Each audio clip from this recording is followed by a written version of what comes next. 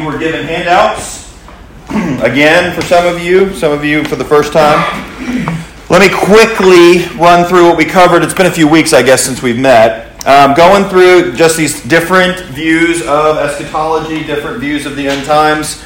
And you had your list of important words to know. We have the millennium, which we mentioned, usually referred to as the 1,000-year reign. In that, there's these different views: premillennial, amillennial, and postmillennial. Last time we met, we covered two of those four. We covered dispensational premillennialism, and then we covered historic premillennialism. And tonight I hope to cover amillennialism and postmillennialism, but there's a chance we'll only get through one of those because you will probably have a lot of questions, would be my guess, or objections to some of the things mentioned there.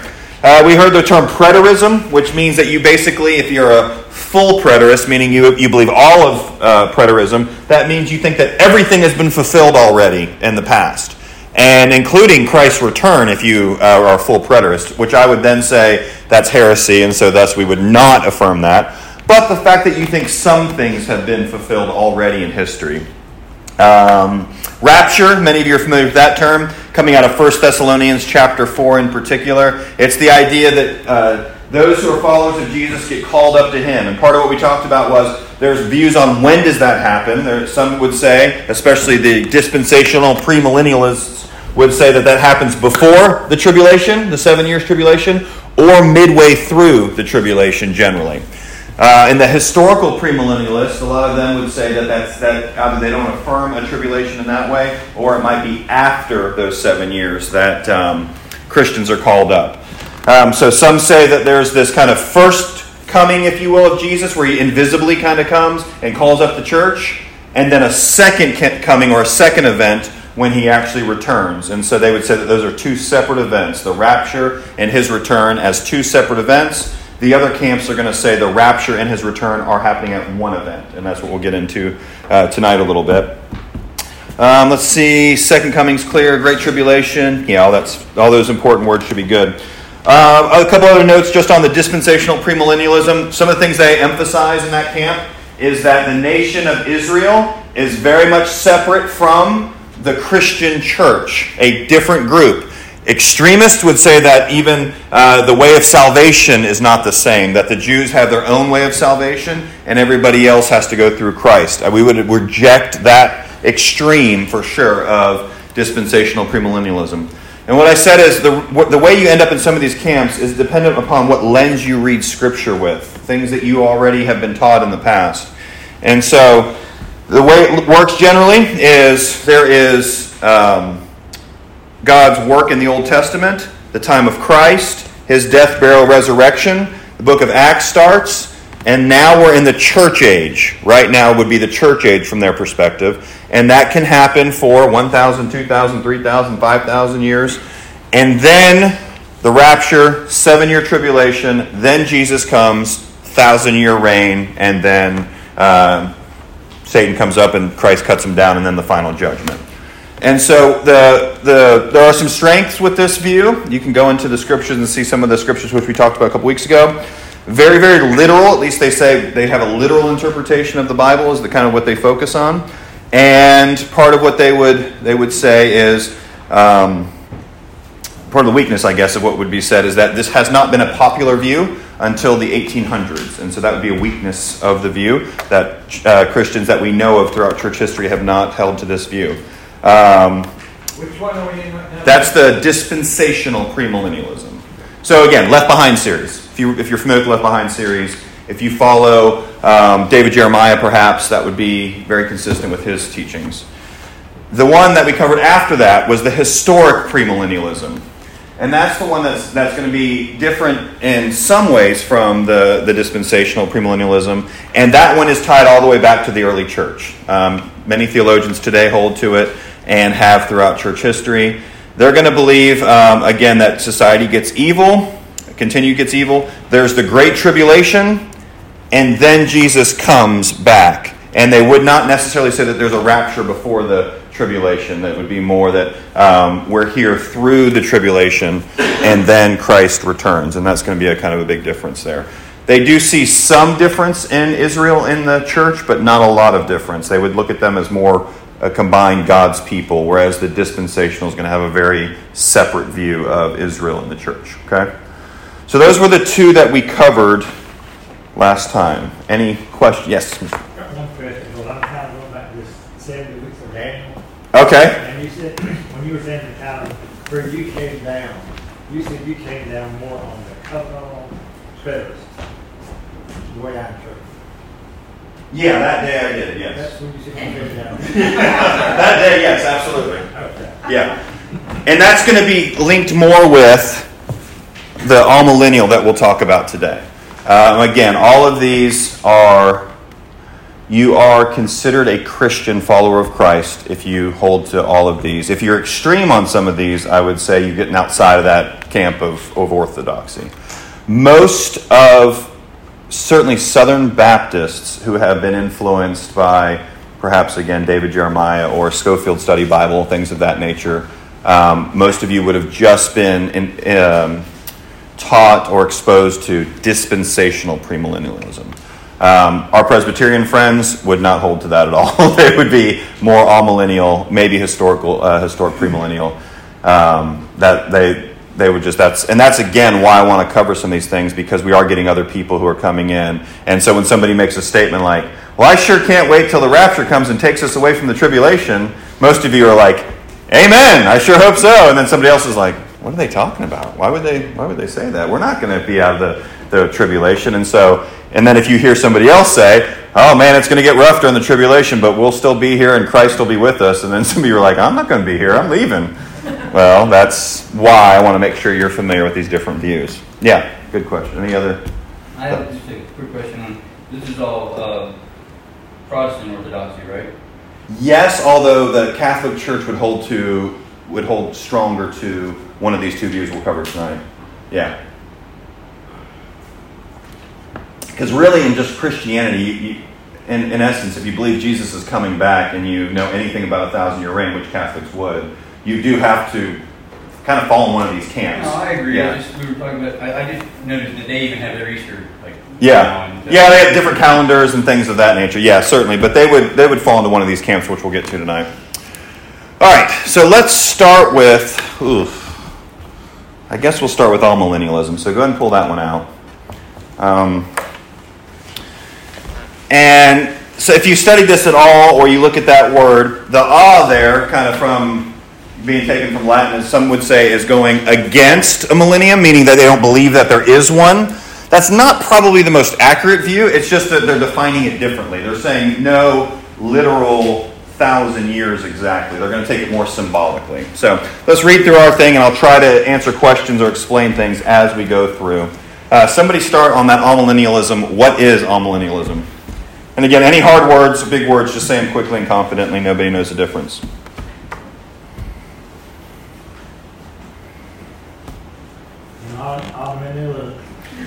Perfect. Keep going. The millennium and the spiritual reign of Jesus in the hearts of his followers. The first resurrection in Revelation 20, verse 5, is not a physical restoration from the dead. It is a spiritual resurrection that is known as regeneration. Christ triumphed over Satan through his death and resurrection in AD 30, restraining the power of Satan on the earth. Revelation 21:3. Persecution of Christians. Tribulation will occur until Jesus comes again and the expansion of God's kingdom, the millennium. When Christ returns, he will immediately defeat the power of evil, resurrect the saved and unsaved, judge them, and deliver them to their eternal death. Good, thank you, Mr. Phil. All right, so twice in the paragraph they mentioned Revelation 20. We read that once before, but let's open it up again. So Revelation chapter 20. And I just want to read through that text since that's what he's referring to. And I know some of you have memorized Revelation chapter 20, and so that's great. But for the rest of us who have not memorized it, we should go and just read over it.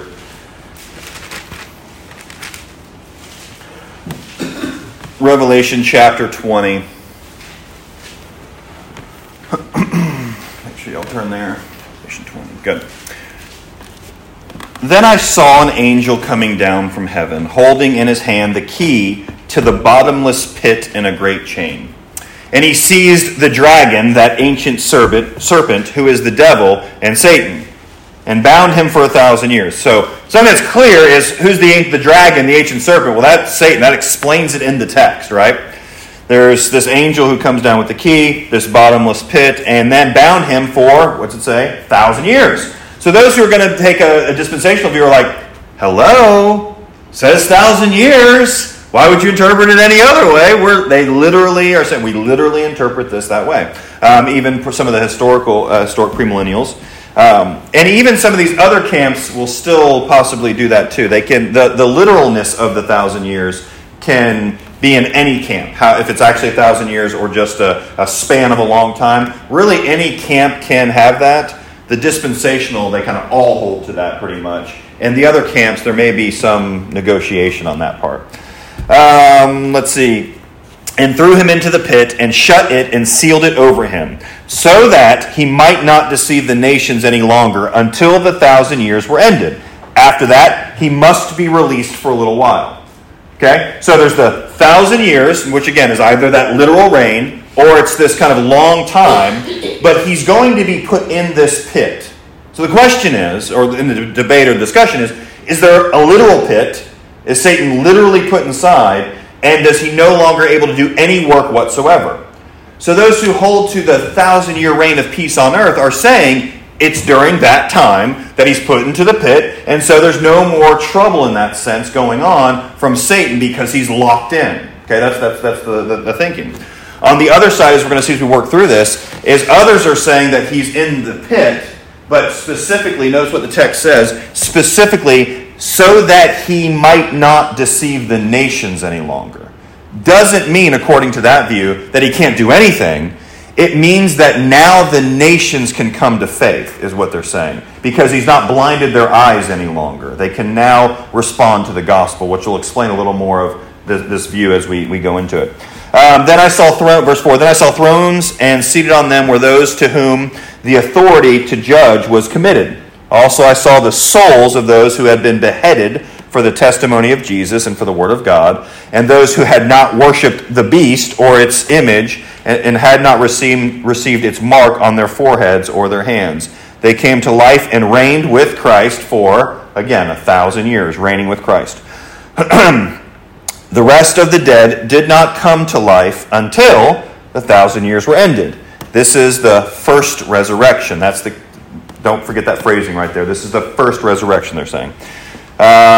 Blessed and holy is the one who shares in the first resurrection.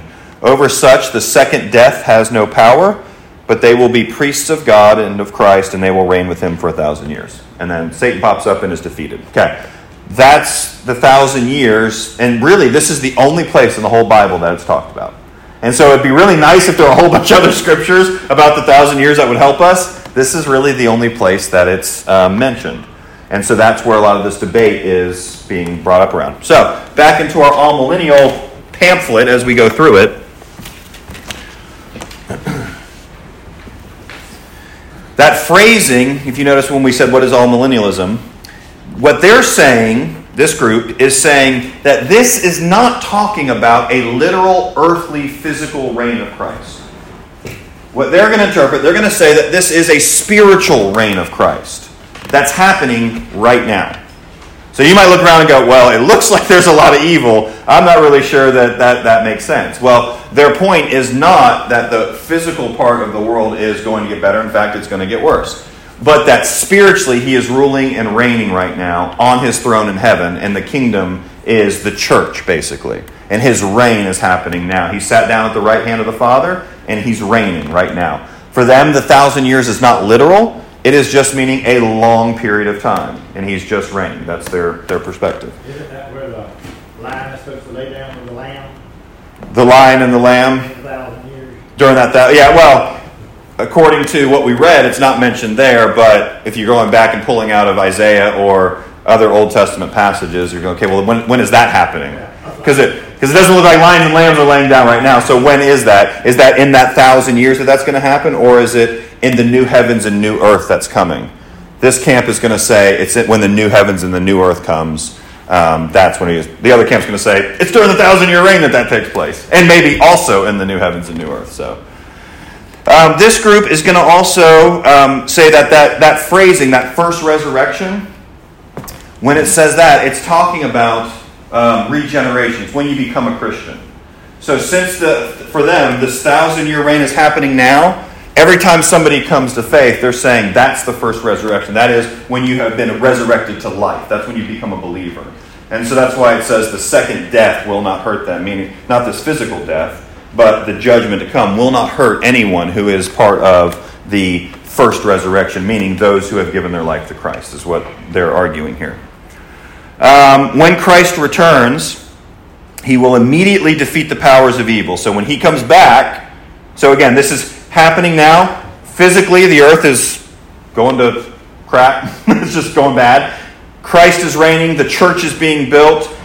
Satan is bound, so thus the nations can come to faith. And it's going to continue like that until Jesus returns. And when he returns, in that moment, he defeats the powers of evil and resurrects both the saved and the unsaved, and then delivers them to their eternal destinies. So that's what they're saying there. And Satan is bound now. Bound now from deceiving the nations, meaning hiding their eyes from the gospel. Not from causing problems among believers or anyone else. That's why they're arguing in that text in Revelation where it says he's bound and thrown into the bottomless pit so he may no longer deceive the nations. They're saying that it's so that now the gospel can go out to the nations. Whereas the others who are saying there's going to be that 1,000-year reign, there's going to be nothing but peace. He's not even around during that time, is what the other camp would be saying. Yeah, Carl. And some of Jesus' parables, especially one about the farmer and the enemy in the night, it doesn't sound like he really has to be here. He's planted the seed. And the evil seed grows up with the just. You can't take it apart without killing both of them. So, I don't think we're going to live with it, whether he's in a pit or not, somewhat. That there will be evil and sin no matter what. Yeah. Some of it. Yeah, and so part of like with the millennial reign, there is this uprising that seems to happen towards the end of it, and that's going to be that idea that there's still going to be evil, even though it's not Satan, but it's mankind's fallenness, it's our own sin, and things of that nature. So the one group is saying that's coming, that binding of Satan. This group is saying, no, he's bound. That's why the gospel can go to the nations, and it didn't before. Starting at Jesus' death and resurrection, that's when Satan was bound. So then Acts, the gospel starts going out to the nations, and it's still going out today, is what they would argue. Let's see. Yeah, so what do they emphasize? Many amillennialists believe that the book of Revelation consists, now this is interesting, this is again, goes back to the lens you read scripture with, 7 sections, and instead of dealing with successive time periods, these 7 sections use apocalyptic language to describe the entire time from Jesus' first coming until his second coming in 7 different ways. Now that is a very different understanding than what many of you would have been exposed to. Many of you got the book of Revelation, somebody's, if you taught it, David, Jeremiah, whatever it is, whoever you've heard teach it, they open it up, and generally what they do is they say, okay, chapter 1 is a greeting, chapters 2 and 3 are letters to the 7 churches, and then everything shifts to the future at that point. And the rest really hasn't happened yet. The rest is coming. Okay, so chapters 1 through 3 happened and were happening at the time he wrote it. Chapters 4 till the end are coming in the future and are future to them at the time of the writing of the book of Revelation, and still in the future to us as well. Does that make sense? Kind of? So that's what most of you would have been taught. And as you go through chapter by chapter by chapter, it is the next sequent event. This is going to happen, then this happens, and so on and so forth. That's how they're reading the book of Revelation. This group is saying that's not what's going on there. This group is saying that the book of Revelation is covering from when Jesus left to when he's going to return, and it's describing this time that we live in over and over and over again with kind of different emphases throughout the book of Revelation. And so what they're saying is there's these cycles of 7, which I'm just going to show you the argument. 7, do you remember what that means? Completeness, right? So the completeness of what's going to happen during this church age, during this time, is being explained in the book of Revelation. So not a sequential thing, but a repeating and giving kind of ramping up the intensity as it explains it moving forward, is what they're saying. That's how they're reading the book of Revelation. So really, if you go in and you say, well, I read it this way, well then you're going to end up in this camp because that's how you're reading the book. If you're saying, I'm going to read it this way, well then you're going to end up in this camp. So that's why it goes back to the lens that you're reading it with is what's going to put you in really a camp. Okay? Questions about that? Yes? It seems like in all prophecy that we kind of stake our beliefs on in the past has occurred on a certain timeline in a certain literal way. None of the prophecies have been symbolic until we get to here, it seems like. Say that again? I don't know if I was tracking with you. It seems like all the prophecies in the past have been a literal time, date, and place, and they happen just as it was said in Scripture. Okay. In that timeline. Okay. Now it seems like this group is switching, it's all symbols. Right. And nothing's literal. Right. So I would say that if you go back to the way those prophecies that you're mentioning before, I would say that probably some of them would even have some symbolic meanings with even those prophecies, trying to stay consistent. But when you get to prophecies, for example, like about Jesus, they've been Bethlehem and the Lion from the tribe of Judah and clear. Their argument back, I think, would be those prophecies were not written in apocalyptic literature. Some were, but the ones that are written in apocalyptic literature, they're going to say are symbolic. The ones that are written straightforward in narrative and other things, those you can take literally.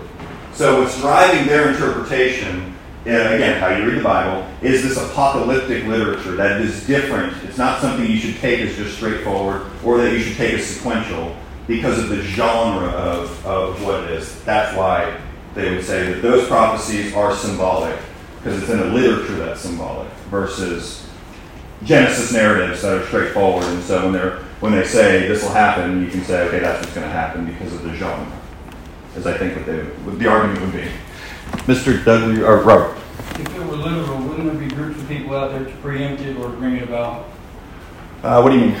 I mean that's why it's purposely vague.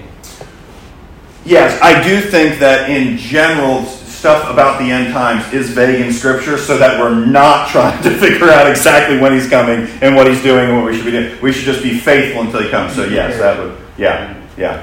And that's what happens. Again, we talked about the extremes. Some in these camps, the extremes, they get out their charts and they start trying to figure out the exact date. And then they actually put forward an exact date, which you guys have talked about, or like that preacher you brought up and said, it's going to happen in this generation. He was confident on that. And so everyone would have heard that and believed that. What's that? It didn't happen. Well, I guess that generation is kind of still here. Right here. So, and what's interesting is as more people that I meet that generation is kind of still here, that because they've been taught that, and maybe it's right, but because they've been taught that, they're very certain he's coming real soon because that generation is starting to die out and there's some left, maybe a few more years of that generation. And so they're like, he's coming any day. He's coming any day. Paul thought the same thing. Paul did. That is what's interesting. Part of this discussion is when you read Paul or John, you read them, did they seem to think that he could come? And so, however you're interpreting it, you need to make sure that you take into account that they seem to think he could come pretty quickly, and I even wanted him to. Now, then the question is, well, how are they interpreting it that we also would be interpreting it the same way? Especially when you put in the accounts of the destruction of the temple. Because depending on how many things you say have to happen before Jesus comes back, then that's delaying, if you will, or putting parameters on when he could come back. So that's why one of the things I asked you guys the first night was, how many of you think Jesus will come back at any moment? And some of you are like, yes. And then you're like, wait, no, maybe. And the reason you're doing that is because you read some texts, and it's like, he can come back any minute. And you read other texts, and it has this feeling of, well, no, these things need to happen first. There's signs. And that's the confusing part of it. You do not believe it. I would say that the rapture could happen at any time. Yeah. And honestly, so you ready? So you brought it up. I didn't. Okay? Some would argue that the reason that has not come up until the 1800s was because they were actually trying to answer this question. And so what you end up having to do, here's what you have to do. There's tension, no matter which camp you're in, of could he come back at any moment, yes or no? Are there signs that must happen before he comes, yes or no? And as you work through that, when you get to these texts, some would argue that's where this idea of a rapture at any moment was created, was trying to fix that. The problem was, they would argue, there's not a lot of biblical support for it, but it helps us figure out this tension that seems to exist. And so it came about in the 1800s because that's when somebody finally thought of a way to do that. Not that it had been taught or believed throughout church history, is what they would say. Yeah, rapture could happen any moment, so then you don't need to worry about signs or anything else. Then you have the 1,000 years, or the tribulation, 1,000 years, his return, and all those things. And so fits, in one sense, it fits nicely, which may be right, and that's why people hold to it. Yeah.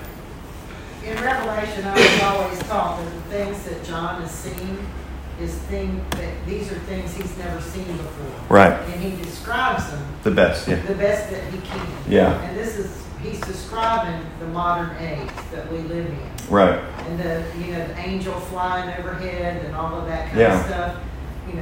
It describes some of the machines that we have now. Right, yeah, And, yeah. Which, now that we have those machines, then, this is really helpful. Christians for 1,800 years, that means this text would have not been anything for them. They wouldn't have need to have been looking for his return or anything like that, would be the argument. Because we have these things, we understand it more. Right, that's what, yeah. That's what I've always. That's what you've been told, yeah. I guess my pushback on that would be if it's contingent on technology getting to where it was, I don't understand. Personally, I'm telling you my own story. I struggle. I don't have this fear. I struggle with this stuff too.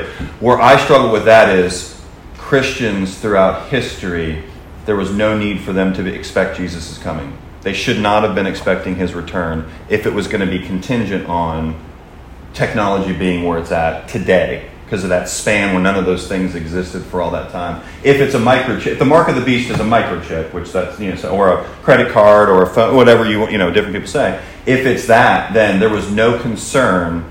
None of that would have even been close to happening for all that time as Christians. So they just would have been reading the book of Revelation, and it would have then mattered. you can also say there's still stuff in here that we have no idea what's going on. Right, yeah. I mean, you say you don't understand it. Yeah, I don't fully. I know, certainly don't. So- Yeah. And so that question, kind of like the beast in Daniel, right? When you go through some of those things, what's he describing there? And it's certainly they're trying to do the best that they can to describe things. But how do you, these statues and things that you see, like what's going on? And that goes back to the apocalyptic literature, and that it's trying to describe things to capture feeling and ideas, not specifically explaining what it's going to look like to a T, and John's trying to figure that out. It's more, they would say, it's more trying to describe the feeling that's being captured there, the fear, the terror, the whatever else. But others are going, well, there's a lot of details for just talk about feeling, and so that's part of the debate, and don't even know. Yeah, Mr. Phil Parker. Phil Parker's got his notes back there, y'all. He's Kind of going back to the death deal as far as like the mark of the beast and all that. I mean, the technology came on the scene. There's no way that anybody could have fathomed that you could attract people and had the monetary system all under control of one person, all under good government. Right. Yeah. And then also where it says, that all nations are going to have had the ability to heard the gospel. Yeah. So the way you're interpreting Matthew 24 is where that's coming from. You're interpreting that through a particular lens, right? This gospel will be preached to the end of the earth, and then the end will come. Those who are going to be in the two camps that we're studying tonight, the one camp is going to say that the gospel was preached to the end of the earth already. And I can show you a couple other verses that kind of say that. And you go, what in the world? How does that work?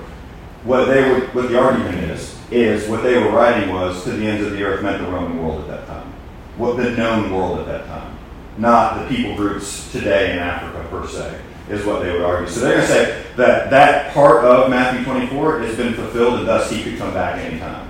Now, what do we do with unreached people groups that are still here today? And that's, again, part where the other side goes, well, what about this? What about that? Robert?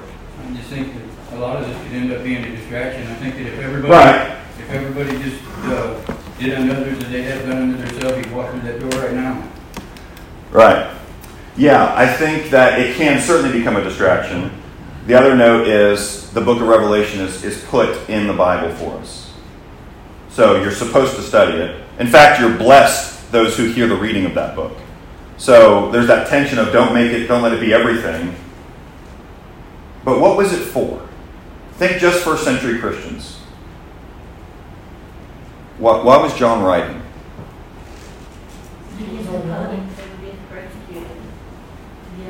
Give them hope. They're being persecuted, and so he wants to give them hope.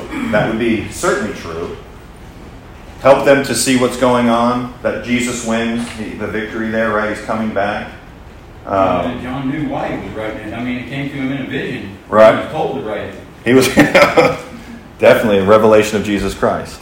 And I think there's many churches and teachers, they teach the Bible everywhere. You got Revelations of this, that other book. Right. Well, I mean, even John Calvin, one of the greatest theologians we have, whether you agree with all of his where he went on things, he's still considered by all, pretty much one of the greatest theologians. He didn't even write a commentary on Revelation. He said, I'm not even going there. Forget that. So, but there should be things we should be able to get out of it. So again, the point of what we're doing is I want you to understand when somebody stands up or somebody in a conversation says, I'm amillennial, I want you to understand roughly what they're saying. Not all the ins and outs. I want you to understand you don't need to run them out of here with a pitchfork. It's okay. Yeah, I mean, all these four views, in my opinion, you can go to heaven on any of them. Yep, absolutely. You can. And that's the point.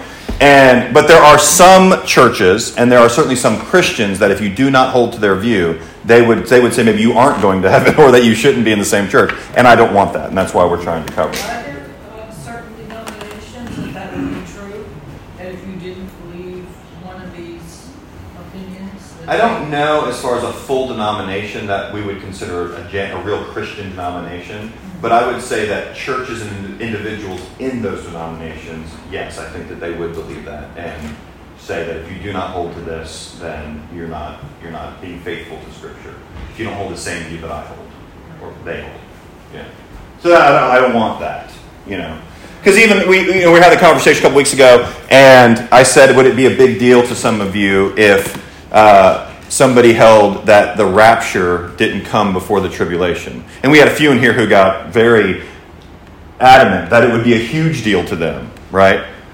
Well, there's people in our church who don't hold to that. And so how big of a deal is it? Enough for there to be disunity? Enough to not be able to take the Lord's Supper together? Enough to, how big of a deal is that? And so I want to make sure that we at least see that they are trying to make an argument from Scripture. Whether or not you agree with the argument is actually whole other thing. Go study it on your own. But that they're trying to make an argument from Scripture. So, again, how they're reading Revelation is not sequential. So it's this kind of repeating cycle of explaining how things are right now. If you were to put on, the best way to look at it, I think, is if you were to put on spiritual glasses, this is how you would see the world. Through that Christ is reigning, and even though it looks like he's not reigning at times here on this earth, he still is, and everything is moving towards what he says it will. But on this earth, physically, the world is going to get worse and worse. Are they defining the 7 sections? They have them broken up, yeah. If you listen to somebody who preaches through it, they go into those 7 different sections and they have them mapped out with how they divide up the book of Revelation and say, this is saying the same thing this did. And their arguments, some of the texts are pretty good. A lot of language is similar. Sometimes you kind of feel like, that feels like a little bit of a stretch. And so I think every view seems to have those sections where, that feels a little bit like a stretch. But yeah, they define them for you. But that's the thing. If you pick up a book or a commentary and you don't know which camp they're in, you could read it. If you know what you're looking for, you'll figure out pretty quickly where they are. But if you always read the same people, you always listen to the same guys who recommend this guy and that guy, they're all teaching the same exact thing. So of course you're going to be like, well, yeah, this is what I believe. Now obviously everybody does. And then you come to find out, well, wait a minute. I've got Christians in my own church who don't agree with that? Well, who are you reading? And that's why some of the names on there, their list of people they're reading is generally different than the list of others. So I think it's really important to read one from every camp. See what they're saying. There's the question of sovereignty. When is God's hand not at the helm? God's sovereignty, when is his hand not at the helm? Yeah. Depending on what you mean by that, in one sense, his sovereign will, he's always on his throne and his hand there. Exactly. Yeah, so it's gonna end up as he says it is. Now, those choices in his permissive will, like we've talked about before, is here, but So they also tend to emphasize the historical context of the book of Revelation and what it meant to the first century readers. That goes back to exactly what Miss Beth was just talking about. They're going to say, what did this mean to the first century readers? And if it means helicopters, then that cannot be true from their perspective. That cannot be true because they didn't have helicopters. So what did it mean for them at that time? Were they only supposed to read the first 3 chapters and then go, well, he'll take care of all at the end. Don't really need to read the rest. Was that the point? Is what they're going to argue. And so they're going to that's where they're going to emphasize. What did it mean to them as well? According to amillennialists, the Great Tribulation, watch this, represents disasters, wars, and persecutions that have occurred throughout church history. Let's see how well you guys are learning. What would the other camps say when the tribulation's coming? The other camps we read about already. After. And then after there's going to be destructions and disasters and persecutions, right? So here's what this group's going to say. Disasters, wars, and persecutions. There are grenades going off in churches in Nigeria every week. They're going to say persecutions are happening now. Wars. Any wars happening? They're going to say the wars are happening right now. Other disasters, earthquakes, tsunamis, whatever, right? They're going to say this has been happening throughout church history. All that's describing, remember how they view it over and over and over again in the book of Revelation. It's just saying it's happening and it's probably just going to keep getting worse. Not this event that's coming, but it's happening now. Okay? That's what they're going to emphasize. Most references to Israel in the book of Revelation are symbolic references to the people of God on earth. And they tell you to go look at Romans 9 and Galatians 6:16. We looked at those before when we were studying the other texts. That's when they say that not everyone who's descended from Abraham is actually Israel, but all who have the faith of Abraham are in Israel. There's no Jew or Gentile, no male, female. So what they're arguing is when you see Israel mentioned in the book of Revelation, it means the church or it means believers. Remember the dispensational group, the premillennial? They're saying when it says Israel, it means the ethnic nation of Israel. That's a huge difference. Because if it's ethnic Israel, then you better believe that you want to be on the nation of Israel's side no matter what they're doing. Right? You would want to be because God's going to bless them if you bless them and curse you, or bless you if you bless them and curse you if you curse them. Whereas for somebody who has this view, guess what? And this is important, seriously. This is very important. When you're having a conversation over lunch and you're trying to say, we really need to support Israel, and just a conversation about politics or whatever you're having, and you have another person from the church who's sitting there and goes, it's not that big of a deal. That can start a disagreement real quick. It's not a big deal. Why would they say it's not a big deal to help ethnic Israel?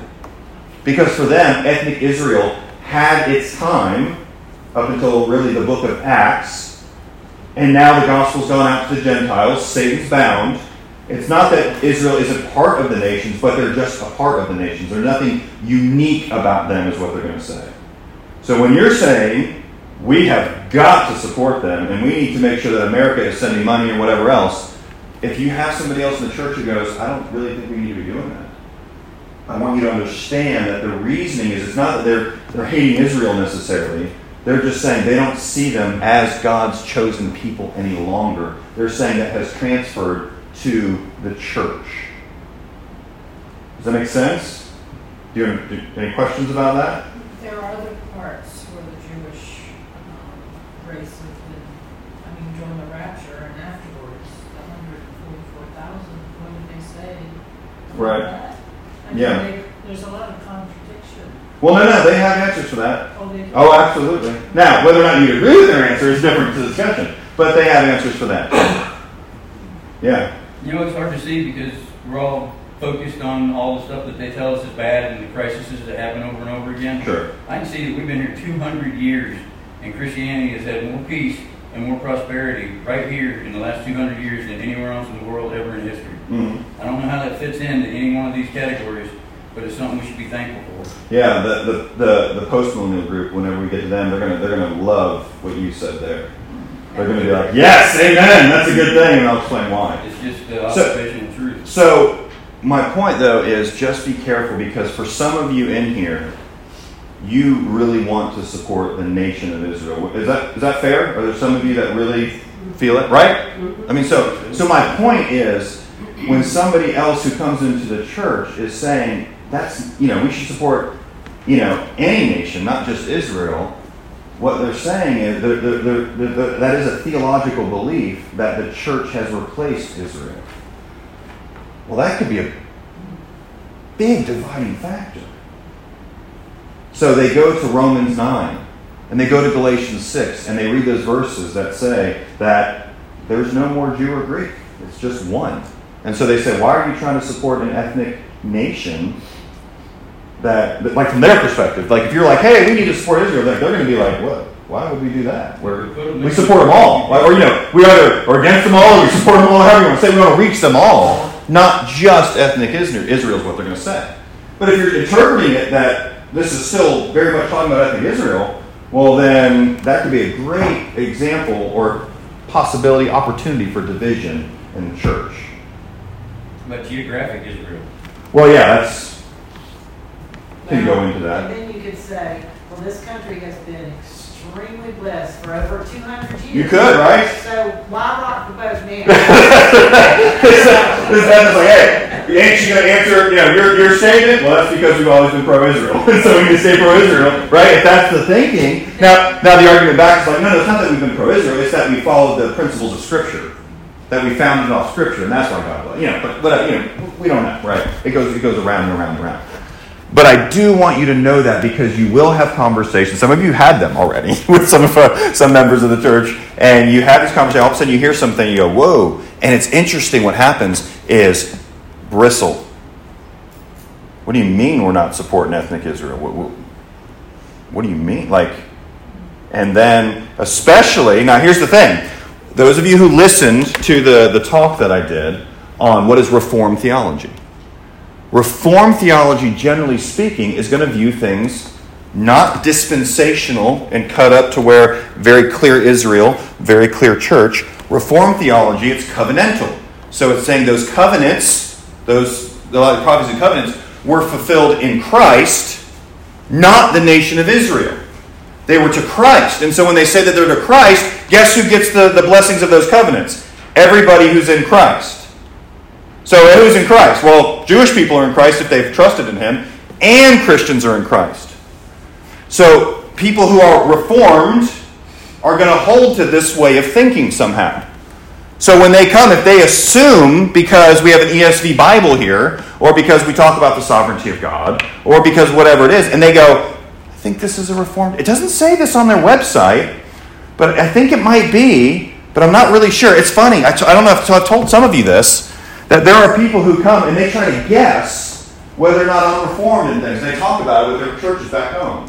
Kurt and Peggy, how many of you know Kurt and Peggy? They're probably listening. Hi, Kurt and Peggy. You know Kurt and Peggy? They're going to listen to this. Kurt and Peggy, they came down and they're Presbyterian. So guess what? They're going to be covenantal. They're going to see these things that way. And they came and they said, whispering, do you think he's Reformed?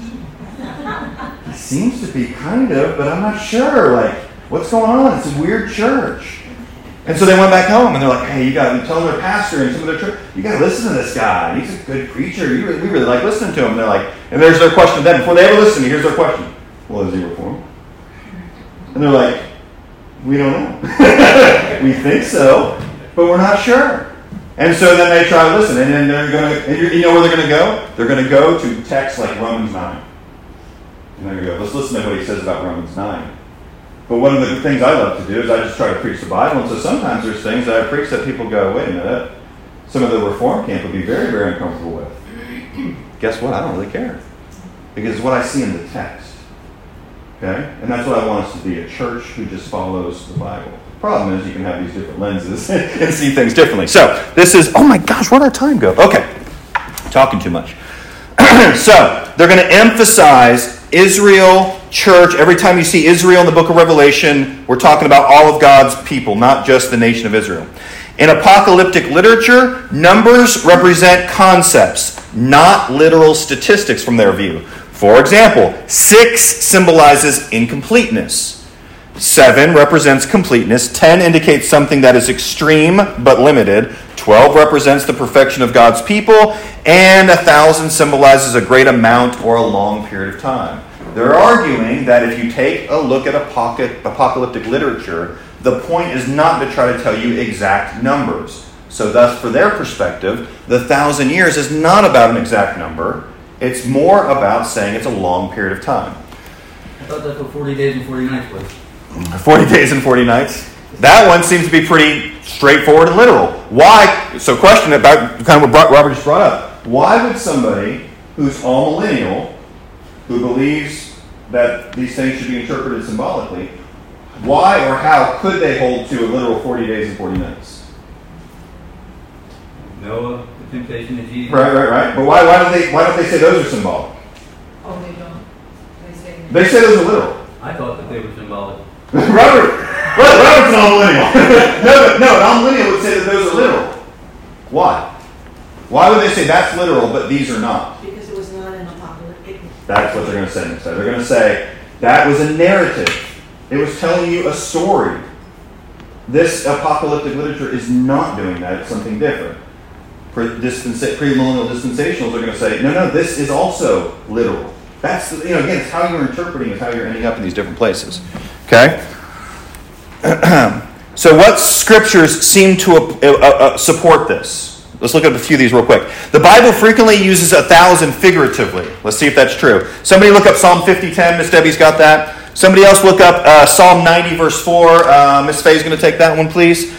Somebody else, Psalm 105:8. Cindy, would you take that one? And somebody else, 2 Peter 3:8. Ed, would you take 2 Peter 3:8? So Psalm 50, verse 10, Psalm 90, verse 4, Psalm 105, verse 8, 2 Peter 3:8.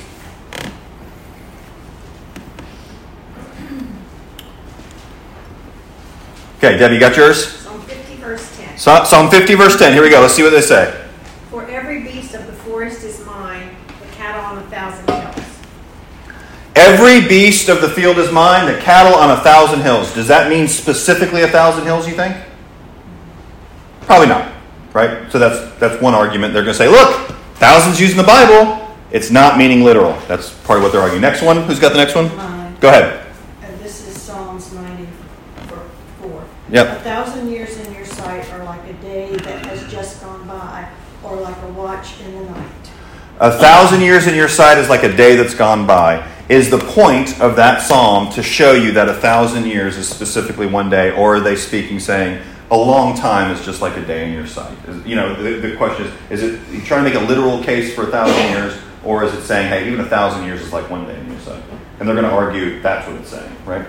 Cindy, got the next one? He remembers his covenant forever, the words that he commands for 1,000 generations. Okay, he remembers his covenant forever, and then 1,000 generations. So after 1,000 generations, would he forget it? No. The point is the forever part. It's just saying a long time. To bless Israel. Yeah, that he remember. Yeah, they're right. The one camp's going to say that's that covenant that he made with Israel, and he remembers it forever. Right? He doesn't forget it. That would be part of that there. Yeah. Where's our 2 Peter 1? Yeah. And then you're. But what? So this is going to should be according to this 2 Peter. What do you have there, Ed? 3:8.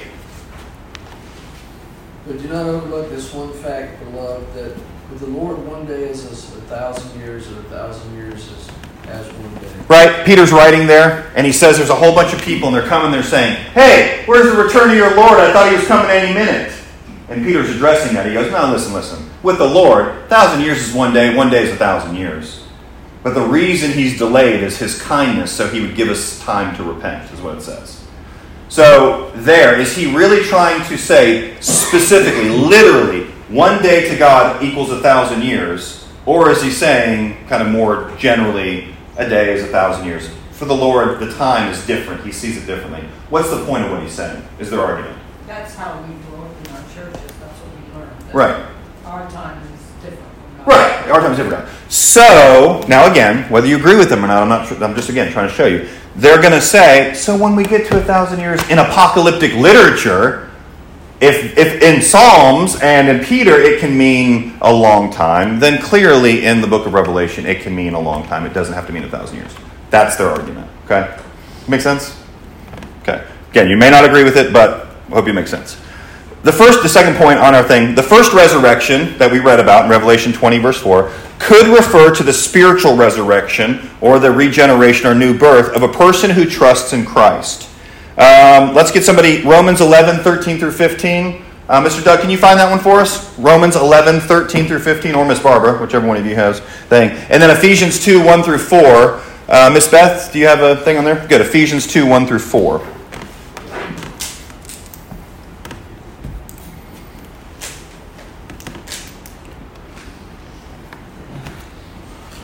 And either one of you, when you have... Oh, yeah, go ahead. Yeah, you got to go. Romans 11 and 13. I am talking to you Gentiles. Inasmuch as I am the apostle to the Gentiles, I make much of my ministry in the hope that I may somehow arouse my own people to envy and save some of them. For if their rejection is the reconciliation of the world, what will their acceptance be of life from the dead? Good. What will their acceptance be when they come to faith, life from the dead? Or they're arguing there that they're dead and they come to life. The first resurrection is what they're using that verse to argue for. Miss Beth, what do you have in Ephesians 2? And you were dead in the trespasses and sins in which you once walked, following the course of this world, following the prince of the power of the air, the spirit that is now at work in the sons of disobedience, among whom we all once lived in the passions of our flesh, carrying out the desires of the body and mind, and were by nature children of wrath like the rest of mankind. But God, being rich in mercy, because of the great love with which He loved us, even when we were dead in our trespasses, made us alive together with Christ. By grace you have been saved. You once were dead, you've now been made to life. They're arguing that that's a resurrection. Which resurrection? They're arguing the first resurrection. So when you read Revelation 20, they're saying the first resurrection. Anybody who takes part in that is blessed. Okay. I can at least see maybe where they're going with it. And that's what they're saying. Right, wrong, or indifferent. That's what they're saying. They're trying to argue for that first resurrection is regeneration, when we become Christians. That's what they're arguing. Because again, for them, Revelation 20 is happening now. And every time it says the first resurrection, that's when people are coming to faith. So that's why they want to try to argue that. Reborn. What's that? We consider it reborn. Yeah, when you're born again. Well, no, when you're born again. Right. Yeah, John, John, 3 or 4? The next point they have, the second coming of Christ and the resurrection of the saved and unsaved will occur at the same time. The second coming of Christ and the resurrection of the saved and unsaved will occur at the same time. What is that in contrast to? What would the other views be saying about the second coming of Christ and when these things are happening? How is that different than the other groups, Ed? No rapture. Yeah, no rapture, okay. No rapture. Now, where is that coming from? 1 Thessalonians chapter 4. The rapture passage. Like we studied in 1 Corinthians 15 as well. The dead will rise, and then those who are on the earth will be transformed in a blink of an eye, right? When you talk about the rapture, what are we talking about? Being transformed in the blink of the eye. There's not a question of whether the rapture happens. It absolutely happens. They're saying it's not happening before tribulation. It's happening at the second coming. They're saying, and now why are they saying that? Well, here's a couple of verses why. Let's look real quick at John 5, 28 through 29.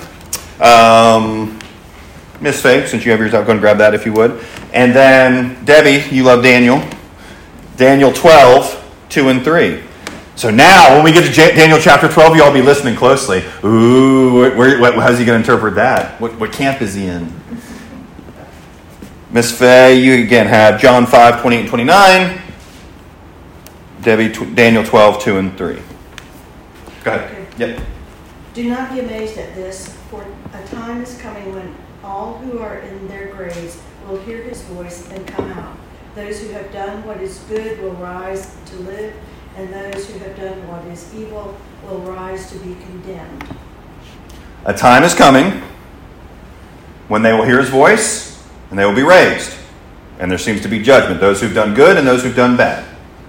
Not some are raised, and then a little while later, the bad guys, or those who are done. There's not a separation, what they're saying according to that verse.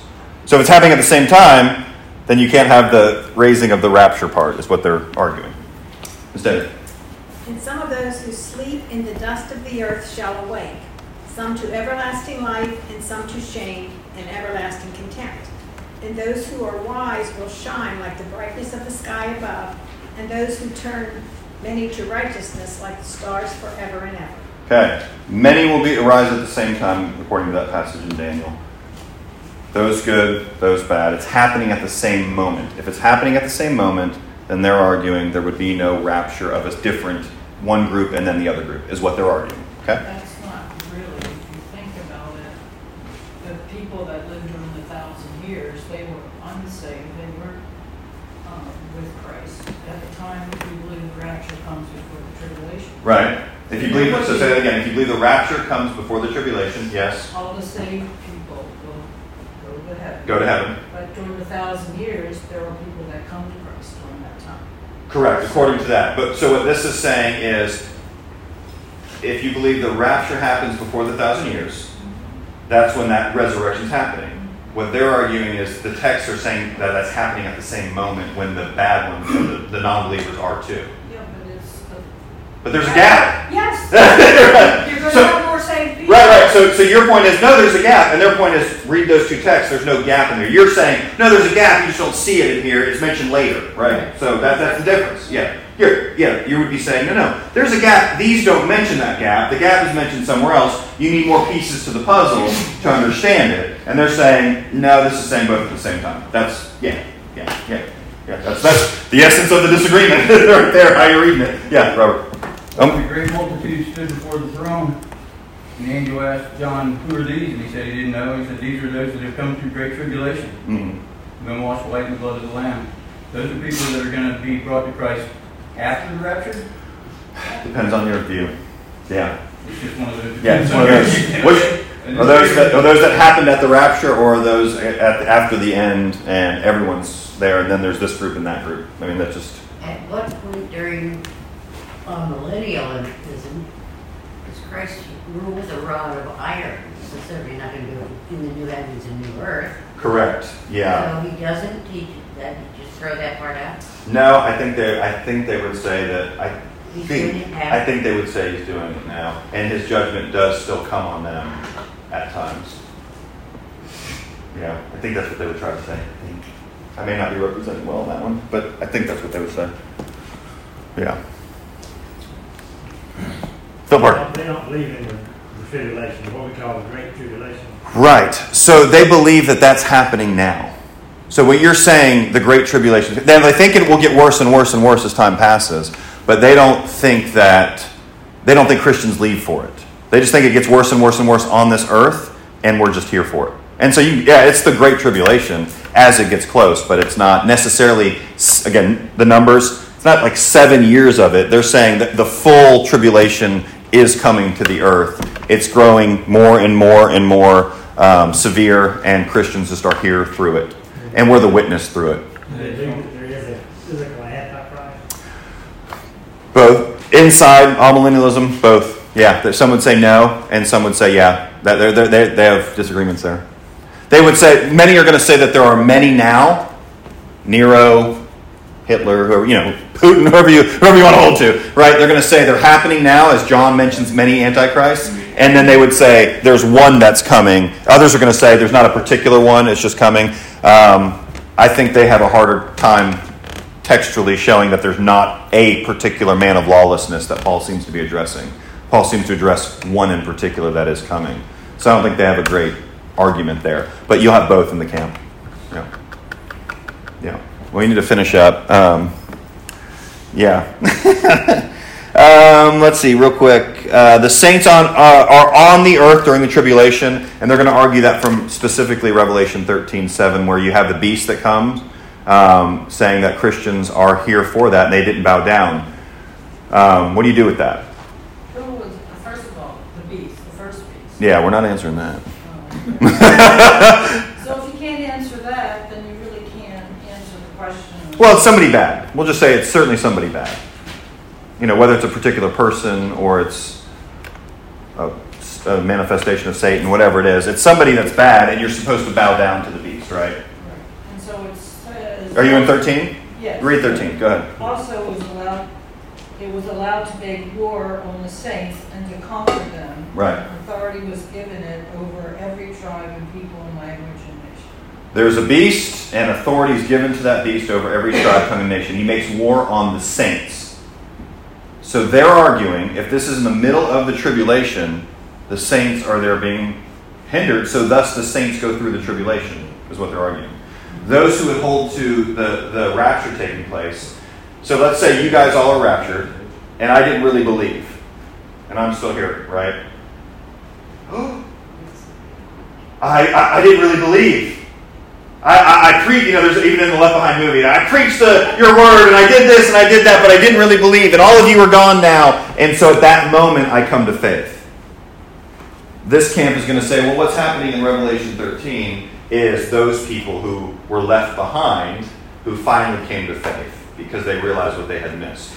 Whereas this camp is saying, that's just speaking about the Christians that are just in the tribulation. Some didn't leave, they were just there.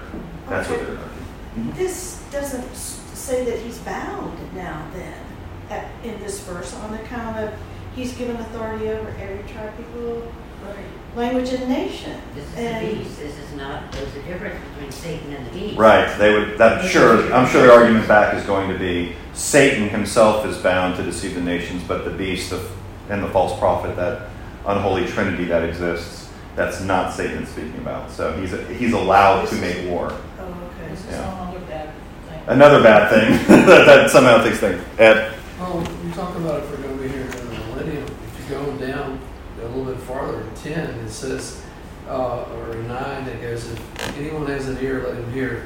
If anyone is to be taken captive, to captivity he goes, and if anyone is to be slain with the sword must he be slain. Here is the call for the endurance and faith of the saints. During the millennium. Yes. Mm-hmm. So, does that mean we're going to be here? Sounds like... So, the millennials, we are here. They're saying we are here because it's happening now. Those who say it's coming, come back with him and reign with him. So they would say, yeah, so both are there. So both would say that they're there, just one's happening physically, one's happening spiritually. What's happening physically? That's what it seems, doesn't it? So then, guess what, Ed? You're probably in that camp. So last thing we'll say, and we'll close, guys. When was this popular? Amillennialism became popular in the 5th century.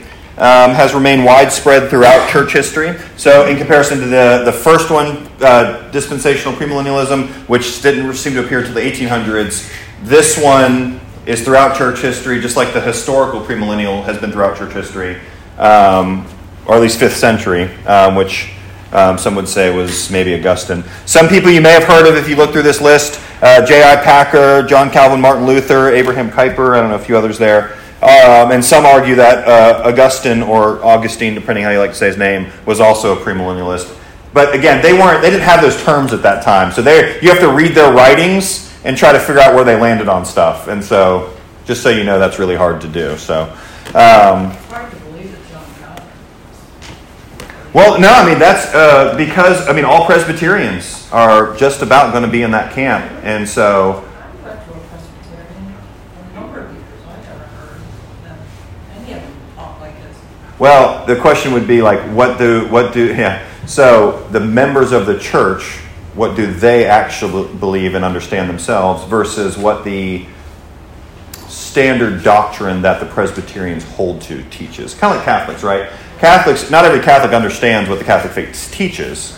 Well, that's the issue. Right. Well, that is the issue, but yeah. Right. And so that might be that they didn't know. So that's all millennialism in a nutshell. Some of you might say, I'm not buying it for a second. Fantastic. Some of you are like, okay, that's me. Either way, if somebody comes in, and they're all millennial, here's what they're going to say. Jesus wins. Jesus is reigning now. Jesus is coming back. the church wins, the world will get worse. Everything is more spiritual than it is physical, is what they're going to say. Okay? Not a reason to run them out with pitchforks, I hope. Hopefully we can still worship together. But that will be a lot of people who come from, Kurt and Peggy, from kind of Presbyterian backgrounds. That's where they're going to be kind of heavy. If you have people from a Reformed Baptist background, they're going to be coming from that camp probably. Any last questions? If you want to go, you should be standing at the bus stop. Yeah, that's right. Either way, be ready.